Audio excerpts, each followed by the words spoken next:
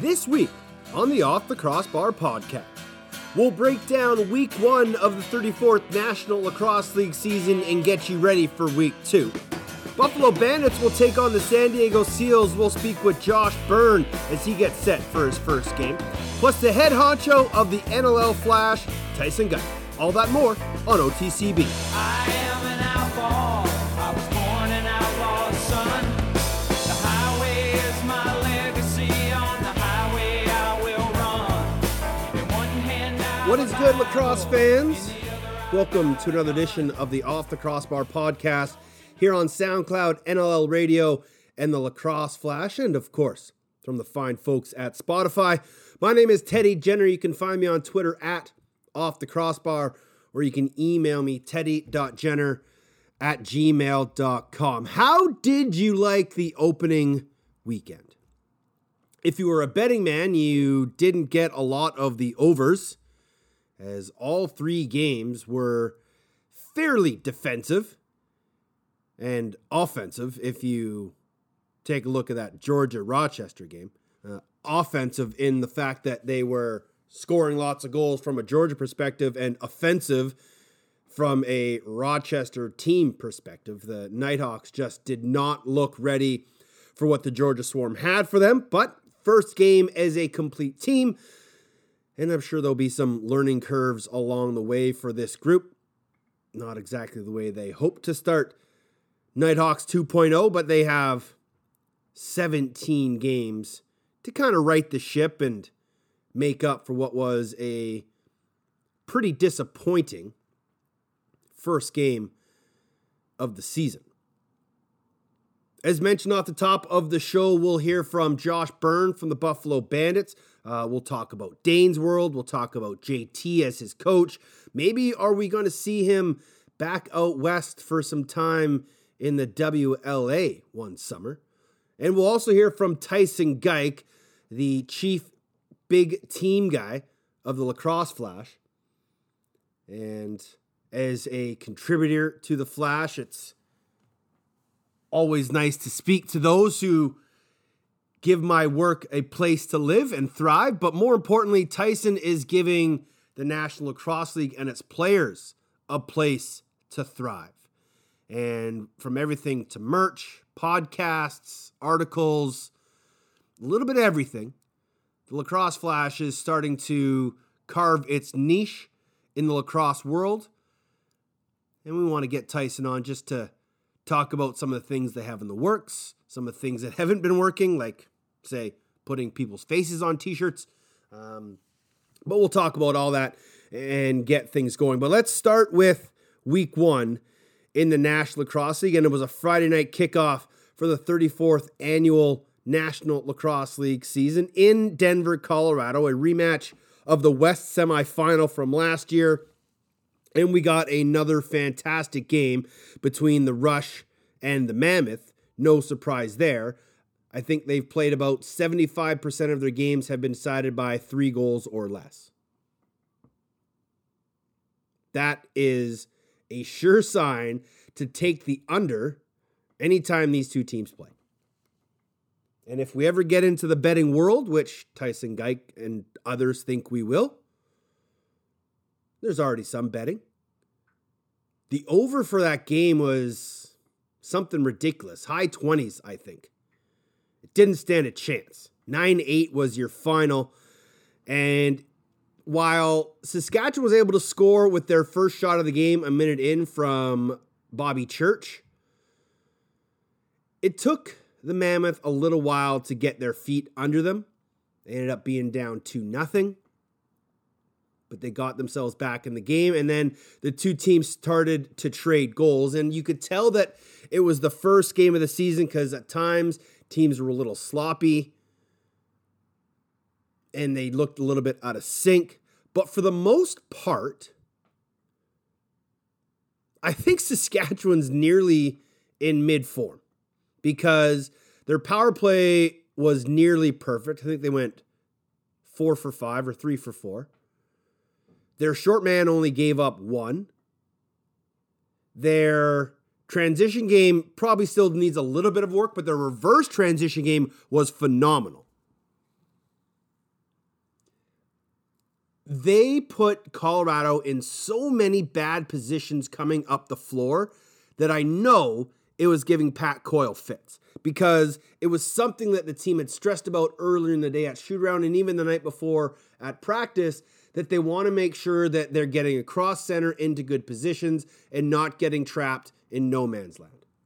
And that no man's land is 3 or 4 feet across the center line when you just, as a defender, get across center with the ball and then stop.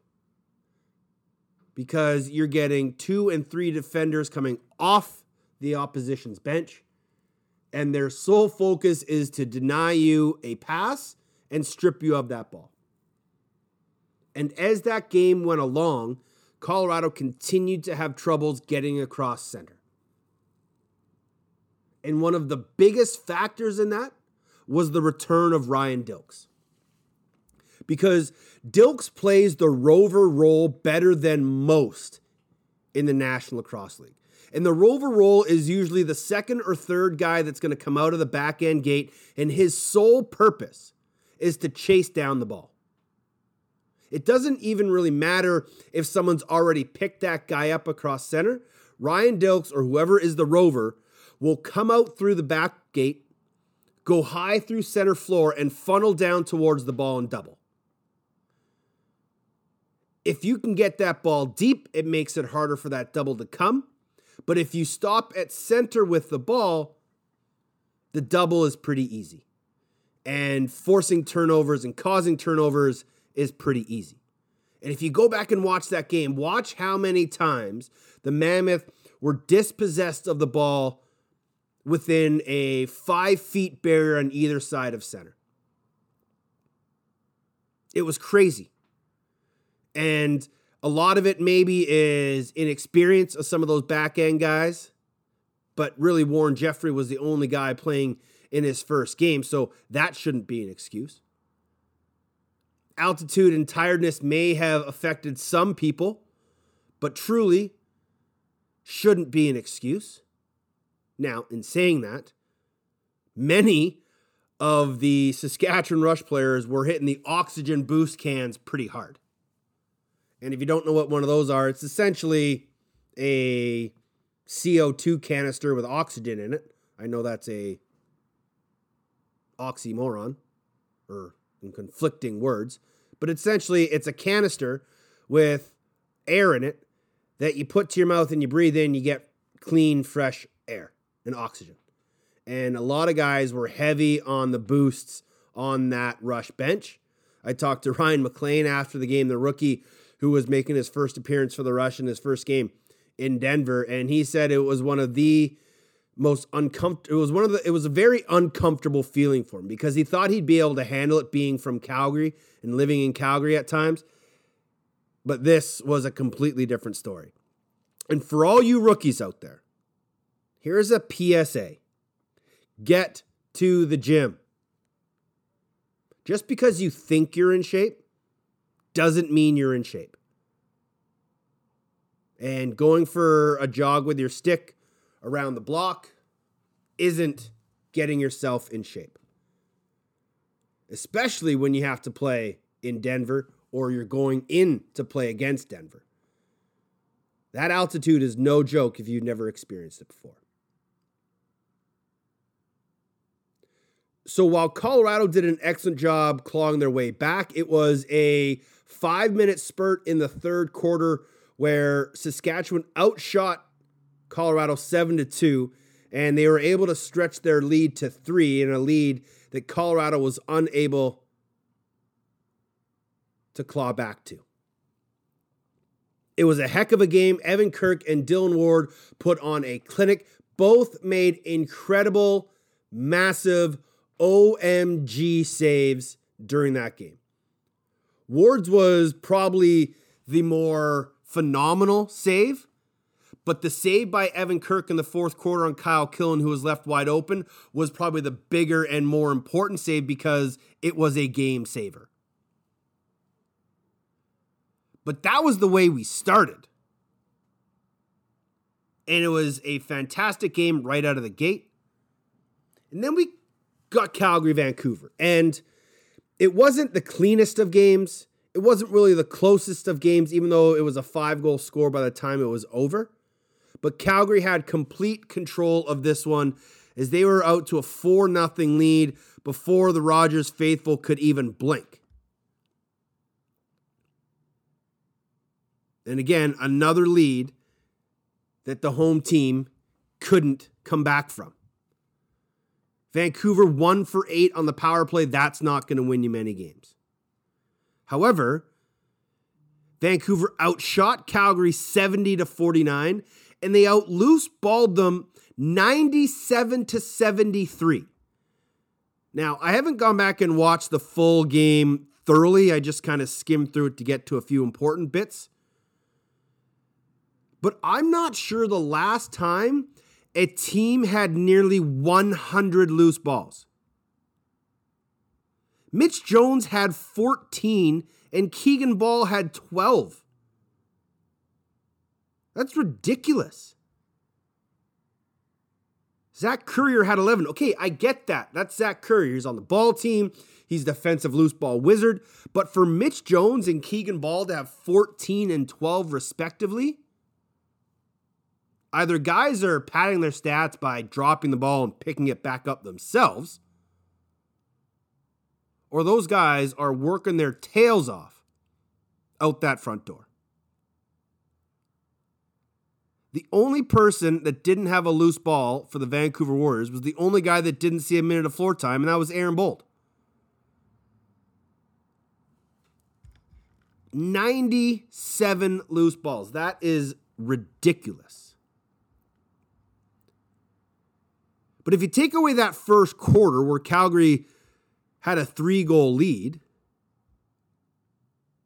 they only lose that game 7-5. If you lose out that first quarter. So they were shell-shocked right out of the gate. Maybe it was the biz nastiness.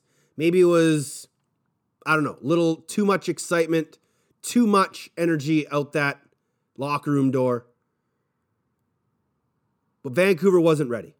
But once they got kicked in the mouth, they were able to settle themselves down and make the game respectable. But when you're down 3 after the first quarter, you're not doing yourselves a whole lot of service. But the big talking point of this game happened midway-ish through that fourth quarter. And it started with Tyler Burton off a face-off, found a loose ball, and tried to move it while losing his footing. He makes the pass, but Nick Bielich is coming in with a full head of steam, and they collide. And it is Bielich's knee colliding with Burton's body, and unfortunately, Nick took the worst of it. And we don't have, not that I've seen, any finite results on what happened to Nick. It didn't sound good. It didn't look good. And I hope he does have a speedy recovery if it's as bad as it seemed. It took a bit of a turn because post-game, there were some people who felt that it was quote-unquote intentional and quote-unquote a dirty move by Tyler Burton. Feeling that Burton saw Bielich and intentionally went at his legs and submarined him. Nick Bielich had the same thoughts when he took to Twitter. And I can understand in the heat of the moment, people think like that and they feel that something like that may have happened. But if you truly watch and if you talk to Tyler Burton, there is no way that that is an intentional move.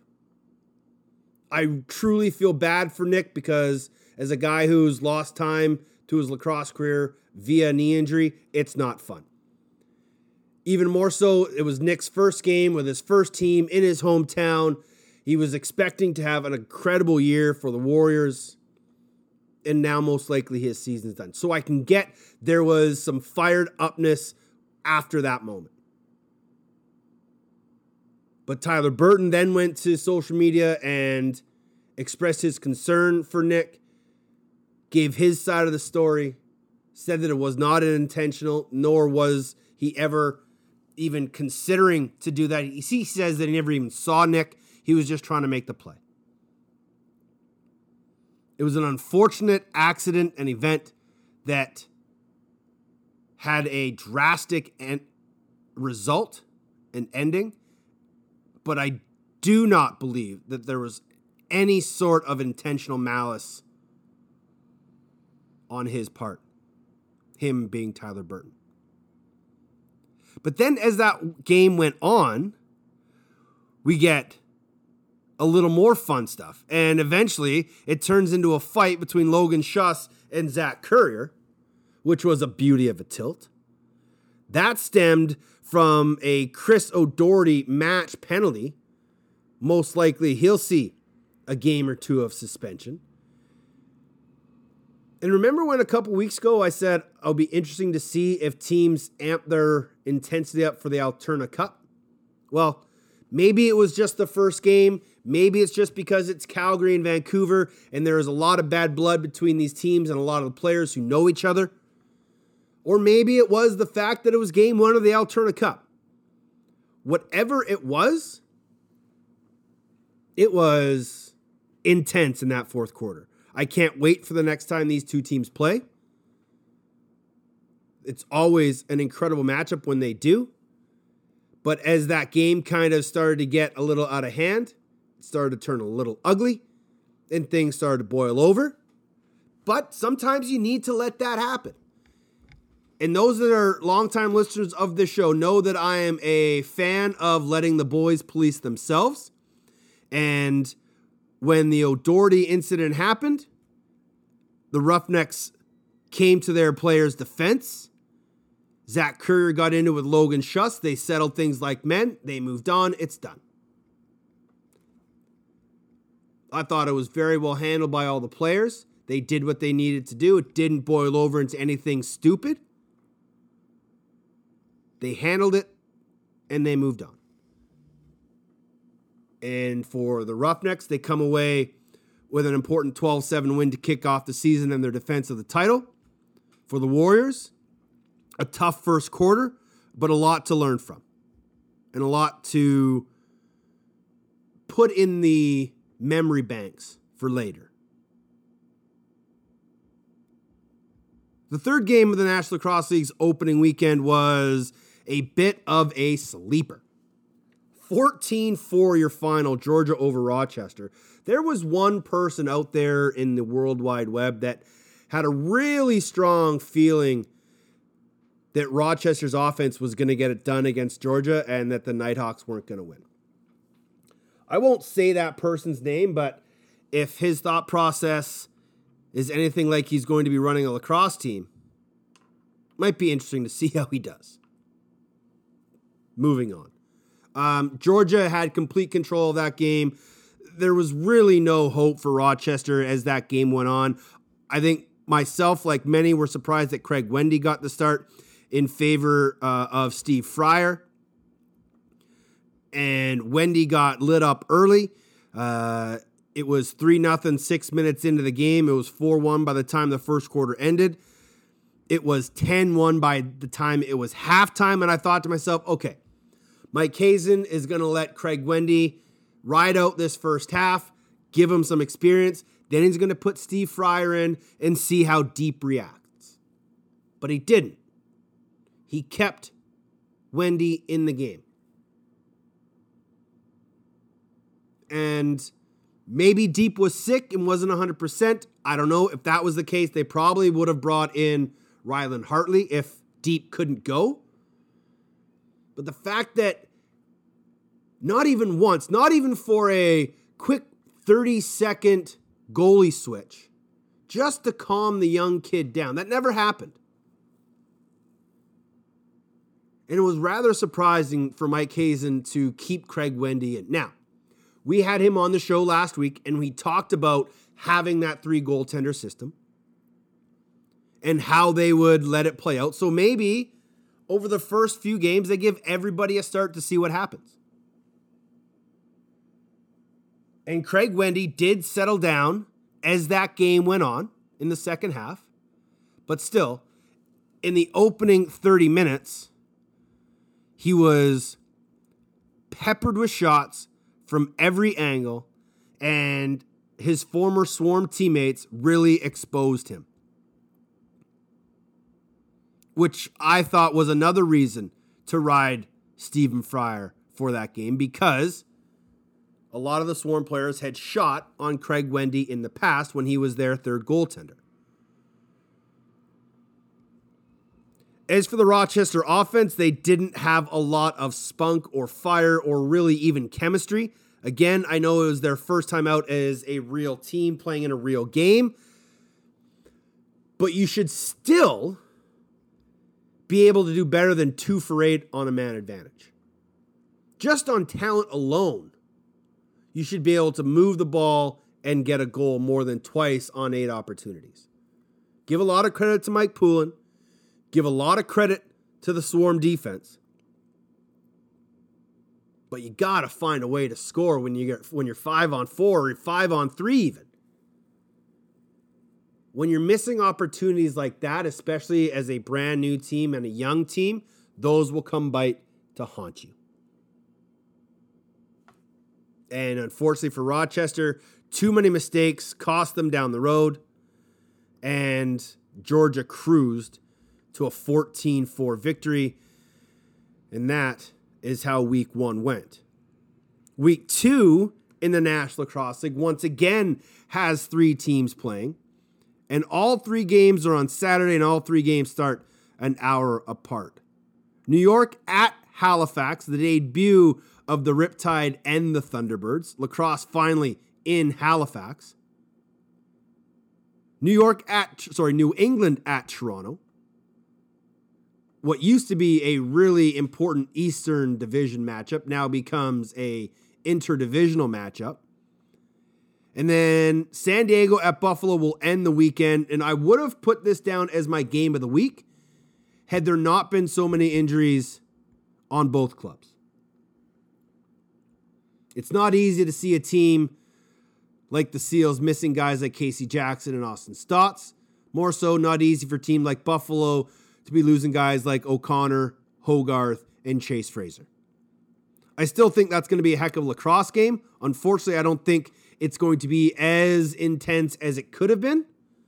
But remember, the last time these two teams faced, it was the last game of the regular season, and the Bandits absolutely lambasted the Seals in their final home game of the regular season. So maybe a little bit of bad blood as this game goes on, but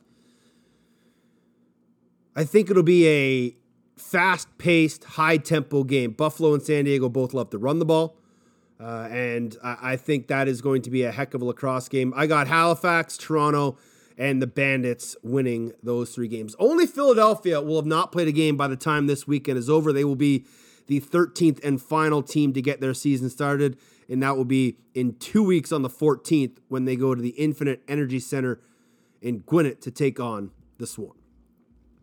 Speaking of the Buffalo Bandits, Josh Byrne has found himself the co-star to Dane Smith in the recent vignettes of Dane's World. Does he even know where that skit comes from? We'll ask him. But first, I gotta know, is it even close to being warm in upstate New York?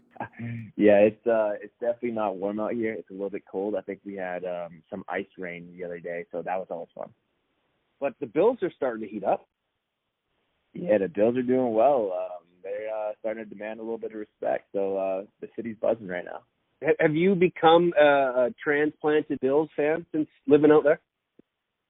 Yeah, I haven't really had a choice, to be honest with you. It's like, you're either a Bills fan or you're going to get beat up. So, yeah, I've been a Bills fan for a couple months now. It's been good. That's probably a safe bet because you don't need Dane on your bad side, do you? Exactly. That's never fun. Whose idea was Dane's World? Ooh, that Dane's World came, honestly, I really don't know. I think it came from somebody deep into the marketing people with the Sabres. They had a good idea and wanted us to kind of get after a little bit, and we did it a little bit last year, and it kind of caught on, and they wanted to actually put a bunch of episodes together this year, and it's honestly, it's been a lot of fun to make. But as you can see, those episodes have been pretty crazy. Now, you're on the younger side. Did you ever see the original Wayne's World? Were you aware of it? No. So once we started making the episodes, they're like, oh, you've never seen this part? And like, when they do this, I'm like, no, you're gonna have to show me a video of it. I'm not from that era. So so after you saw what it was about, did you kind of change your Garth impression? Yeah, it's funny. If you watch, you can kind of see me like kind of going back and forth between like how like stupid I play or whatnot. Sometimes I even just forget about it. But to be honest with you, I feel bad for the camera crew because neither one of us were even close to one take wonders. So they were standing there for a little while. Are we going to get a chance to see an outtake blooper reel soon? I really hope so, because there's a couple times where it was pretty funny. Awesome, man. It's been awesome watching them every week. You and Dane do a great job, and I know Dane doesn't shy away from the camera at all. Yeah. You'd be surprised, actually. He gets pretty camera shy sometimes. That is true. For as brash as he is on the floor, he does have a bit of a shyness to him. Yeah, exactly. He's obviously very, very confident guy on the floor, but definitely very reserved and just an overall good guy. I'll give him a plug there. That's a good plug for your good buddy. Game 1 is this week of the season for you guys. San Diego Seals come to town. You faced them once last year. It was right at the end of the year. How excited are you and the fellas to finally get this brand new season going? Yeah, it's been a long time, and the way we ended things last year was tough, and I think it's going to be nice to finally get back and play somebody else. They made some roster changes, especially with Berg and Noble and some of those guys. So we're going to have to be ready for those guys, and it's going to be a good matchup. How much has the loss last year to Calgary sat with you over the offseason? It hurts. Yeah. To this day, it stinks, right? Like, coming in and all that, there's always hype about it, and I think, to be honest with you, we were a little too confident, and Calgary was an unreal team, and back with an unreal offense. Clearly you saw Adobe and Dixon just were lighting it up, and their defense is extremely underrated. I feel like they have just absolute horses back there, and Del Bianco is basically lights out. So we definitely underestimated them, but this year it's a good chance to kind of start over. What's been the message from head coach John Tavares and GM Steve Dietrich throughout this camp for you guys to focus on?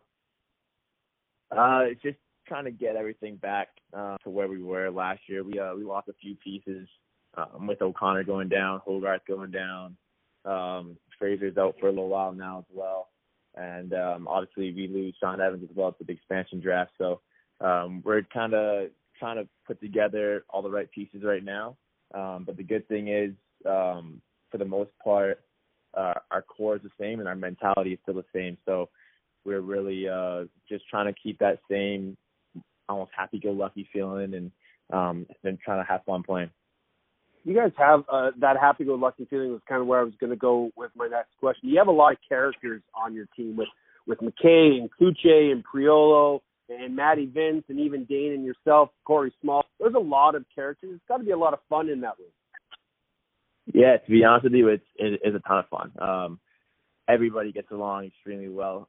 There's different levels of characters. You got some few older guys mixed in with a bunch of younger guys, and you can really tell the leadership from the older guys and their demeanor with everything that they do. It definitely makes for a really cool mix. Is there going to be disco parties after every win again? I don't know yet. We're trying to kind of put together some type of win song. I don't know if it's going to be video appropriate, but we'll definitely have to find that out. We'll see. As you guys have gone through the season, you're entering your third NLL season. Last year you had to miss part of the year due to an injury. What did you learn about yourself as a player, as a guy sitting on the sidelines when you had to watch? I mean, obviously, anytime you have to sit out and watch, it's frustrating, and it plays a big. It's tough mentally, right? So, like, trying to trying to get through those battles and whatnot, and then coming back to a team where they were rolling and trying to step on any toes and trying not to mess anything up while still contributing was kind of tough. But at the same time, it really taught me a lot about staying healthy and what I have to do to stay healthy. So, like, my diet's changed a ton. Working out, stretching has been a big part. Making sure that I'm getting the right treatment throughout the week. All those little things that I probably was, I don't want to say young, but I wasn't really used to doing. I now do, and I feel a lot better as it is. So it's definitely kind of, as much as it sucks, it's definitely helped me for the long run. I definitely think that's a lesson young lacrosse players learn in the first couple years of the NLL, is that you may had a regimen in college that kind of got you through those 4 years of being in the gym because you had to be there. But now when there's nobody telling you to be in the gym as a pro, you have to take it upon yourself. So how have you made that switch to becoming sort of a quote-unquote gym guy away from us? 100%. I think obviously being roommates with Dane, it helps a lot as well. He takes tremendous care of his body, and he's always in the gym and working out and whatnot. We're pretty lucky over here in Buffalo. We have a trainer kind of full time, so even in the off season we get to go in and work with him and whatnot. But obviously we really focus on stretching and conditioning and a lot of core work as well, because most of your power and everything comes through your core. So it's been a kind of a battle to kind of figure everything out, but we kind of got it down to a science now, so it's feeling pretty good. We talked about JT being your head coach. How has he matured over the years that you've been there to now being the number one guy behind the bench? Yeah, he's a great coach. He's very creative, and you can tell he isn't afraid to take risks and try new things. He has a couple of things up his sleeve this year that I'm pretty excited for. I can't tell you too much about that. Yeah, just watch and learn, and it's gonna be a fun year. So we can expect some hidden ball tricks? Maybe some hidden ball tricks. Maybe, yeah. I'm not gonna give too much away here, but yeah, we'll see. It's gonna be interesting. You always have had a bit of a swagger to you. Where does that come from? Is that just going to school in Long Island? Is that just the natural Josh Byrne kind of way to be? Well, I'd like to say it's from my mom. My mom's from Trinidad and Tobago. It's like the South Caribbean. So I've kind of just always had that a little bit of a swagger to me, and it's kind of something that, like, you grow up and you try to almost hide it, because if you're too much, then guys don't really like you too much on the floor. But I've kind of just started to not really care about it too much and just kind of be myself and let everything flow. Have you been to TNT to visit your mom's family?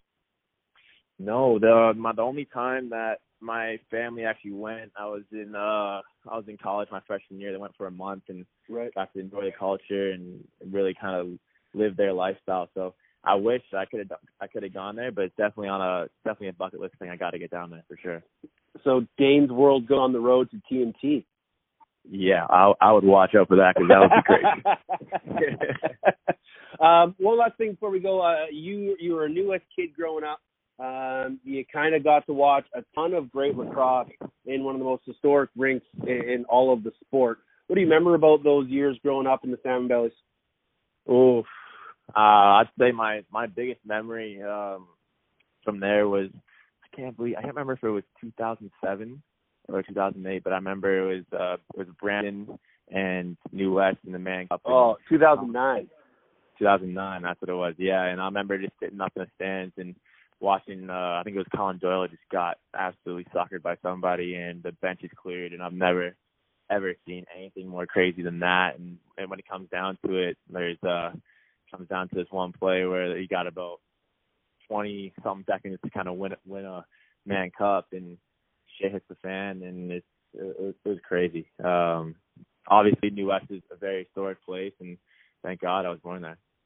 Are we ever going to see you back out west? I don't know. I'm sure one day. Maybe when I get a bit older. Right now, I've kind of got a good thing going here in Buffalo, especially during the summer, playing in the PLL. Right, it's a good hub for kind of where most of the games are located. It doesn't really make sense to me to go back. My first year, I was trying to go back and play for Burnaby, and it was really tough on my body. I ended up actually injuring my groin from like flying from Buffalo to Vancouver, back to Denver, back to Vancouver, and then somewhere else, and it was too tough on the body. So maybe one day once I get a bit older, but for now, Buffalo's where I'm going to stay. Saturday, December 7th, the home opener at KeyBank, Bandits and Seals. What can we expect from your club? I think we're going to bring a lot of energy. It's been a tough training camp so far, and you know what?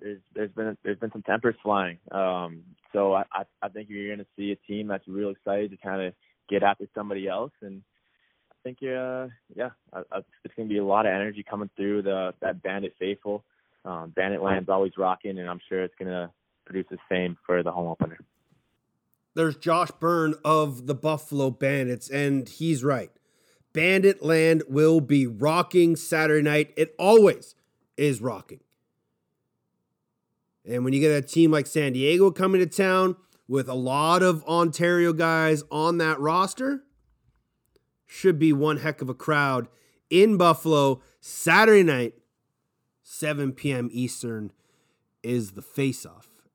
I still find it kind of funny that he had no idea where the Wayne's World skit came from. But also love the fact that after watching a few, he did change his Garth impression a little bit. But what he and Dane are doing, quite hilarious. If you haven't seen them, go check them out on the Bandit social feeds. They usually put out one every few days or once a week. Some really good stuff. And just another example of teams getting away from the stereotypical social media stuff. Doing things different, changing it up, having a sense of flair and a sense of fun, and just creating a place for fans to come and learn more about your players. That's exactly what the Lacrosse Flash and Tyson Geik are trying to do. Trying to create a platform that will allow players to not only expand their brand, but show fans that they're more than just a mean smile behind a cage. There's always talk about the personalities of these players and how they're blue-collar guys just like everybody else. They bring their lunch pail, they go to work, they got Monday to Friday jobs, all that stuff. But it's not too often that we've really seen players step out of their comfort zone and do things a little more elaborate. Let themselves be vulnerable. Let themselves be honest and open. And that's not easy to do. It's not easy for anybody to sit in front of a camera and be interviewed or talk for 15, 20 minutes on the phone with some weird guy from Victoria. It's not always comfortable for everybody. And even if you are a longtime listener of this show, you've been able to tell the difference. Some people are comfortable with the media and others aren't. Some people will give you long, elaborate, drawn-out answers. Other people are very closed and reserved and aren't very talkative. That's just the nature of human. So to open up the Pandora's box into the world of these players, as easy as some think, it's truly not. So what the Lacrosse Flash would like to do is open that door a little wider, allow the players to relax and have a little more fun, and I think it's starting to find its groove. And Tyson Geik, the reigning, defending, undisputed Tom Borelli Award winner, gave us some time to sit back and chat about what the goal of the Flash is, how they hope to avoid some controversies, and bring the players and their personalities to the fans. I just wanted to do, and I've said this time and time again, something that hadn't been done before. And I thought that the game of lacrosse, and maybe not so much in field, but with professional indoor lacrosse, box lacrosse, it lacked a little bit of personality, and we just hadn't yet given players a platform to showcase their personalities and showed that it was okay for them to kind of like let those loose. So we wanted to do that first and foremost. I think that was the focus when I got the project started. And I wanted to give analysts from across the National Lacrosse League in different markets a platform to speak as well, because I thought they were kind of being silenced. They had, their Twitter accounts to share facts and stats with others and get followed, but the Lacrosse Flash and the NLL Flash last season gave them a chance to have a little bit of screen time and to have the public kind of get acquainted with them and fans acquainted with them. One of the things that I've noticed in working with the Lacrosse Flash, and a challenge that we still kind of face, is that the everyday fan and the casual fans of the game, they're not craving lacrosse analysis yet. And that is an appetite that we have to create. We have to get people involved wondering what's going on with injuries or line combinations or, D-zone strategies, whatever it may be. We have to make fans want that content. So they're not just watching on a weekend during a game. They're watching throughout the week, finding out what's happening with their favorite team, wanting more and more information. And I think one of the things that is going to drive viewership into analysis videos and, content from reporters, maybe like betting on lacrosse. Once people are able to start kind of making money off this game and there's a reason for them to follow along, you might see more viewership come in videos like analysis and reporting videos, and you're going to see that hunger and appetite for more content. And I think that even more so will fuel attendance and put butts in the seats across the National Lacrosse League. So it's funny how if you sit back and you look at it, there is a big formula and there is a big picture and there's a lot of things that need to be considered. But these are just a few things that I've considered and that I would like to try to help out with the Lacrosse Flash. Now, we do have challenges, as myself and those involved with the Lacrosse Flash are stationed kind of across the country at the moment. We're not making money from it at the moment. So that makes it tough when we've all got full-time jobs and side gigs that we need to juggle and then, put our time and passionate effort into a project like the Lacrosse Flash and pumping professional content out there. Like, I don't want to put my name on crap, and neither do any of those who are involved in this project. And that's why I'm proud to call them teammates of mine, and I'm happy to have them on board. But we do have a series of challenges that we do face, but I will say I've been really impressed with the teamwork that has come from the Lacrosse Flash, what I've seen, and it's really built friendships that weren't there prior to this project existing. So I think it's been pretty cool. Yeah, the bromance between you and Pat Gregoire has blossomed mightily. You were strategic in your terminology there, blossomed, right? Absolutely. How hard has it been to find players that are willing to open up? Because like you said, it hasn't been really an outlet for lacrosse players, and we are, as lacrosse players, kind of closed off at times. How have you found finding players willing to open up? Yeah, that is one of the biggest challenges that you do face when you're speaking to a player one-on-one, or maybe you're looking to have them on a podcast. We may not have the ability to do something exactly like Spit and Chicklets because, let's face it, the players in the National Lacrosse League aren't making those millions of dollars like players in the NHL are. They can't openly speak about their stories from the road and get into things a little bit deeper because they do have jobs, maybe they're teachers or firefighters or police officers or whatever it may be, working on Bay Street in Toronto. So it is tougher to kind of open them up, but what you do have to build is that kind of camaraderie with them and break them down a little bit and talk to them on a friend level. And the only way you're going to be able to do that is with trust, really. You're not going to put in a player in a bad position.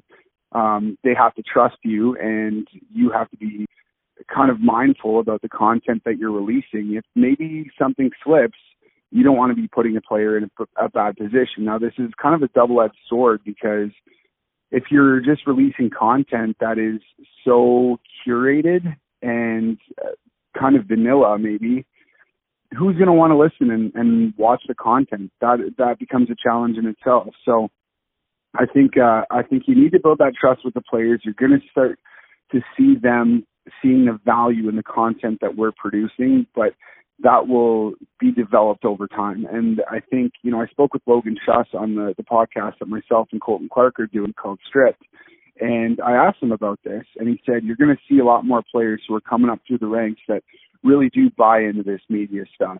And they're going to be wanting to interact with the cameras and sitting in front of it and actually looking for it as opposed to being scared of it or not having time for it, which is something that we definitely saw with NLL Productions in its first year of operations a couple of years ago when I hopped on board with the league. It was a bit of a challenge to track players down and get them to speak and to be honest. And that made the content suffer a little bit too. So it all is a team project, from players to coaches to general managers to reporters. There has to be a trust and a bond, but we have to understand that, we're all working towards the same goal, and that's increasing viewership and putting butts in seats and, making this a gig where players can make full-time dollars and they're not having to do anything else. We all want to see this game grow and get to that level and be taken seriously as a professional sport, and, maybe be considered in something like the top 5. You hear about the top 4 all the time, but on the same level as NHL, NFL, NBA, and MLB.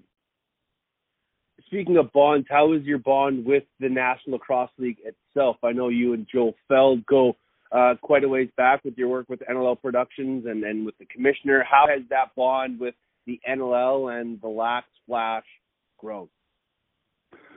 Well, last year I started the Lacrosse Flash and just produced the content on my own after having been kind of let go by the league. We weren't able to get visas to fill people in, myself and Ashley Docking, and that was kind of a shock, and we were a little bit blindsided by that, to be honest. And I knew after taking a couple months off and not doing anything with lacrosse that I was a part of the game. I felt that I had a responsibility and a bond to the game of box lacrosse, and I really do love it, and I missed it a lot. And whether someone was going to bring me on full time and make me produce the content or not, I was going to do it.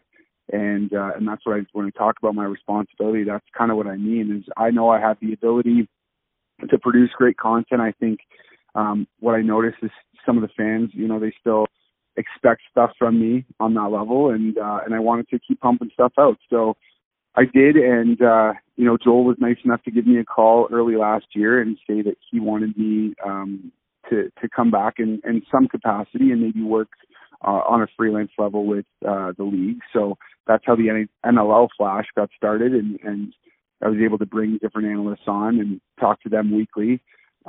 This year we're still in talks and kind of deciding what direction we want to go with that. I've given a proposal with 2 different concepts forward to the league, and I'm just waiting to see back what they've got in the budget and what we can kind of progress with. But I will say that it would be a bit of a shame to see the project stopped after just 1 year of production.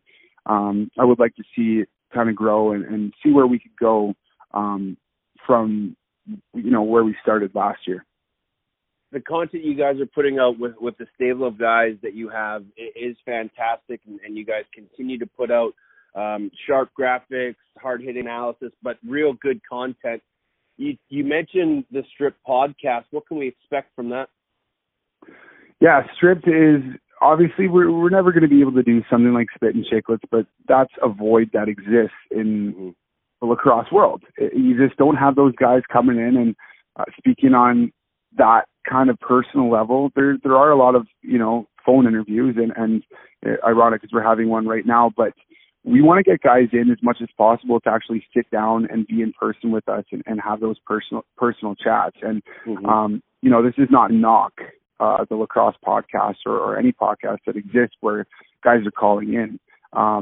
The persistence that has been shown by guys like yourself and Jake Elliott and Evan Schemenauer with Lacrosse Classified has been incredible, and it's something that I hope to learn from. To be putting out a podcast every week, that's huge. But we do want to get guys sitting down, maybe having a beer with us. Maybe we order them food, their favorite dish, and we talk about life and lacrosse. It's not just the X's and O's or the injury troubles that guys have been facing. We want to find out kind of what makes them tick, what makes them get out of bed, what got them into lacrosse, what they want to do outside, maybe if they have any other goals or aspirations, or what they want to see happen with the league, and get an honest take from these players. So we're just getting started with that. It will include video as well as the audio portion, the MP3/WAV file, whatever, that will be available on things like Spotify so people can listen in the car. But I want to break these clips down into little easily digestible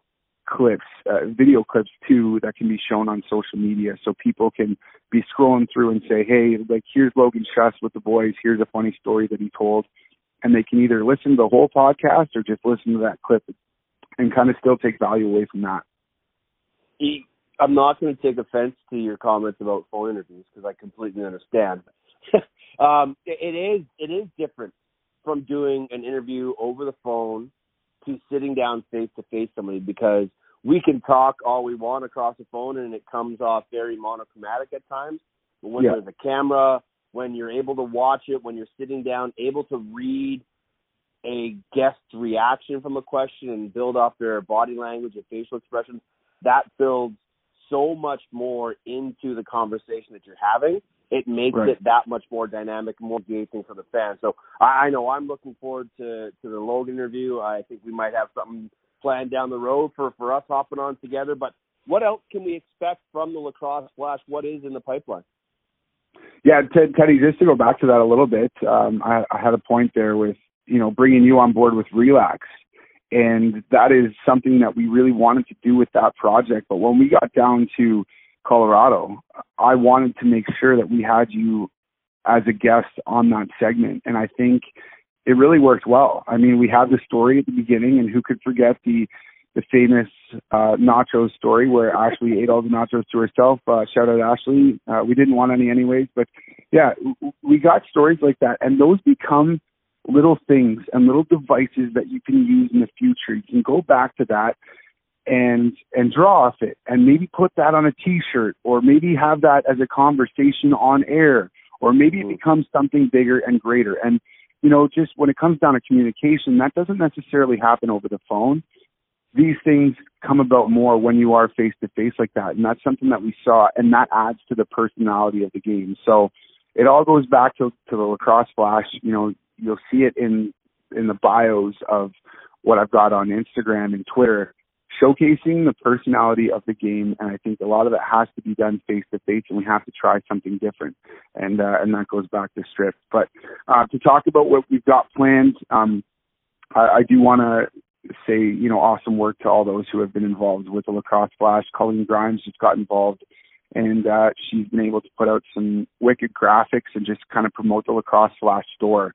And we had some great ideas with t-shirts. We're having some problems with that, but we're going to kind of iron them out and maybe, get involved with the PLPA and see what we can do to make these players look like rock stars, get their faces on shirts and kind of sell merch. And maybe we're, pushing some of the profit and the earnings back and giving it to them. But I will say with the merch that is being sold, it's only going to fuel production costs, right? No one's kind of making money off this and putting it in their pocket and going to go down to Vegas on February 1st and watch some lacrosse. It's going towards actual production costs and making sure nothing's necessarily out of pocket there. So that's been something that's been great. Adam Levy's been writing for the site, and he is a phenomenal, I can't even say up and coming lacrosse writer anymore, because I think he's one of the best in the game, and he's really passionate when it comes to this. He's a big part of the team now. Had a meeting with him the other day, just kind of working on some stuff, and it's going to require registering this as a business and starting to take it more like a business and taking it seriously. And then Austin Owens has done a phenomenal job of keeping the ship afloat, and the kind of off season when I wasn't able to do as much. He was a big reason why this thing kept going, and we continued to climb in terms of followers. He just kept pumping out those great graphics and had that great coverage, and he writes in a certain tone on social that I think really connects with people. He's just got the right idea when it comes to that stuff, as is Pat Gregoire, who's been a big help too, and you're going to see Greggy's Gamers return. But for as much as I can do, I'm going to be looking after the video content and just trying to keep it coming up, keep it consistent. As long as there's a hot topic to talk about, I want to discuss it.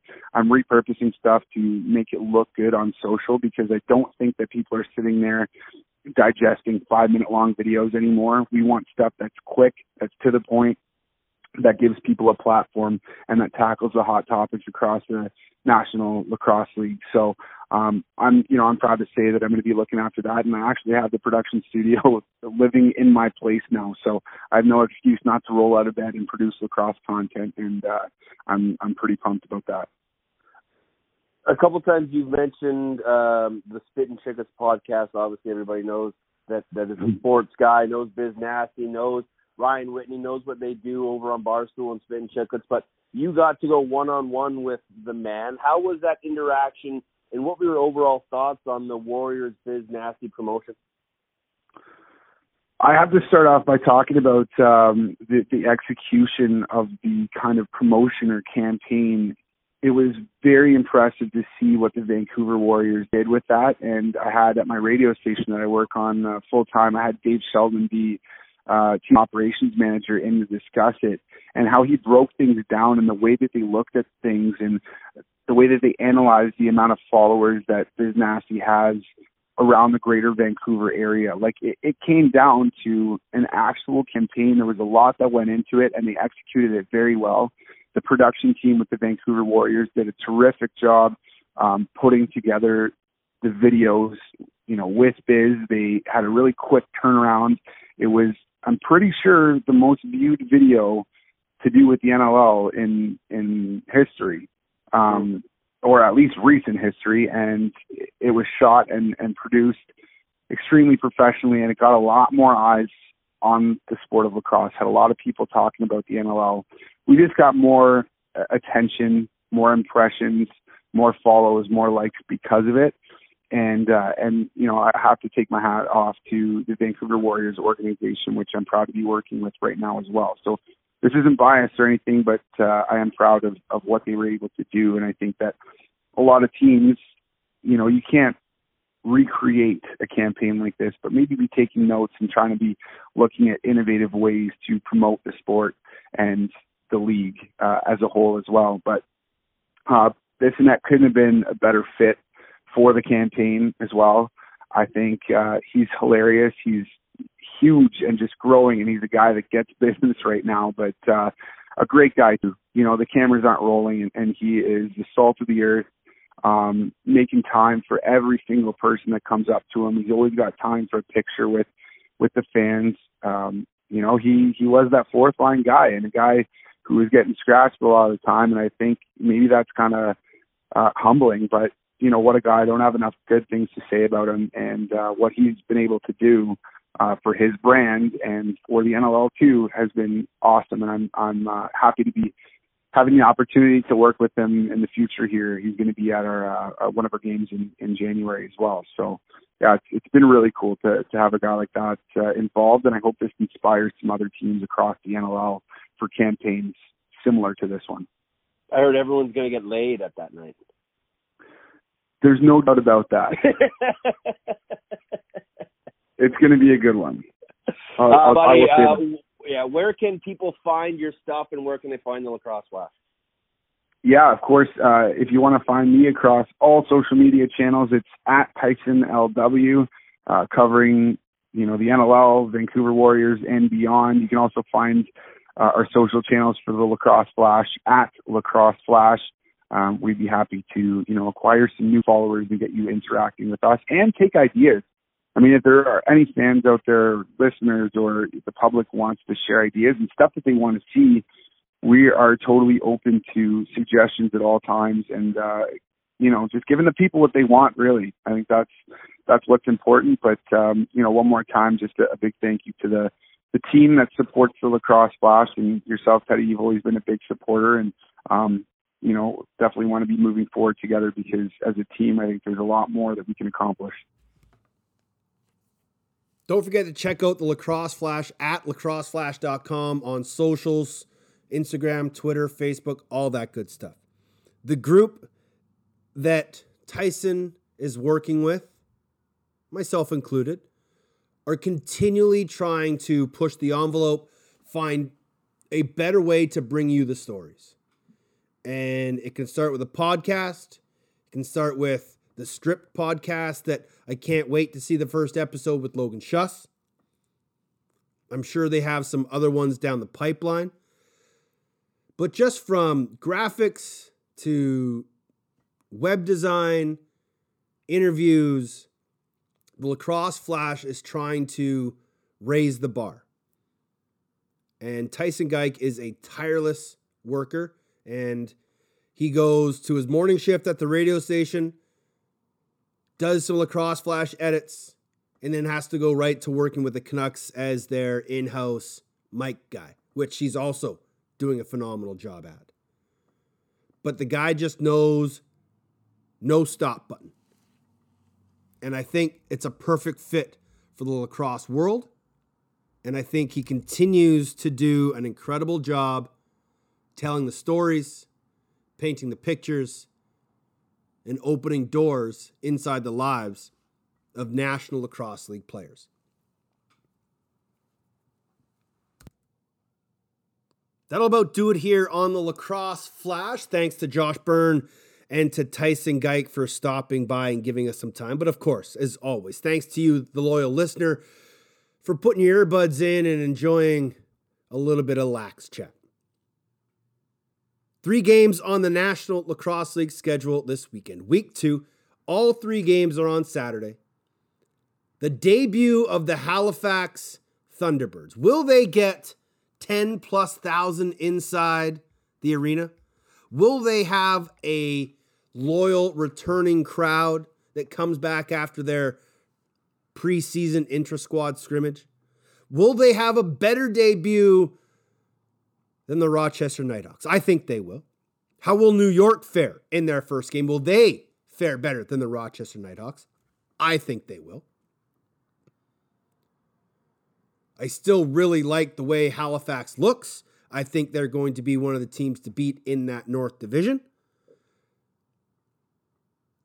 But I think Reggie Thorpe and his New York Riptide are going to be a tough team to play against. I just don't know if they have the moxie to be a true contender this year. A couple years down the road, sure, but not right out of the gate. Toronto, New England, going to be an absolutely fantastic matchup. I'm really excited to see Dan Dawson in a Rock uniform and what he can do working alongside Tom Schreiber and Rob Hellier. Fingers crossed my boy Zach Mans gets in the lineup for the Rock and gets his first National Lacrosse League G-Note. The debut of Andrew Q, the number 3 overall pick. He's going to have a bit of a chip on his shoulder, thinking that he probably should have been the number 1 overall pick. So best of luck to Q Ball. And then San Diego and Buffalo.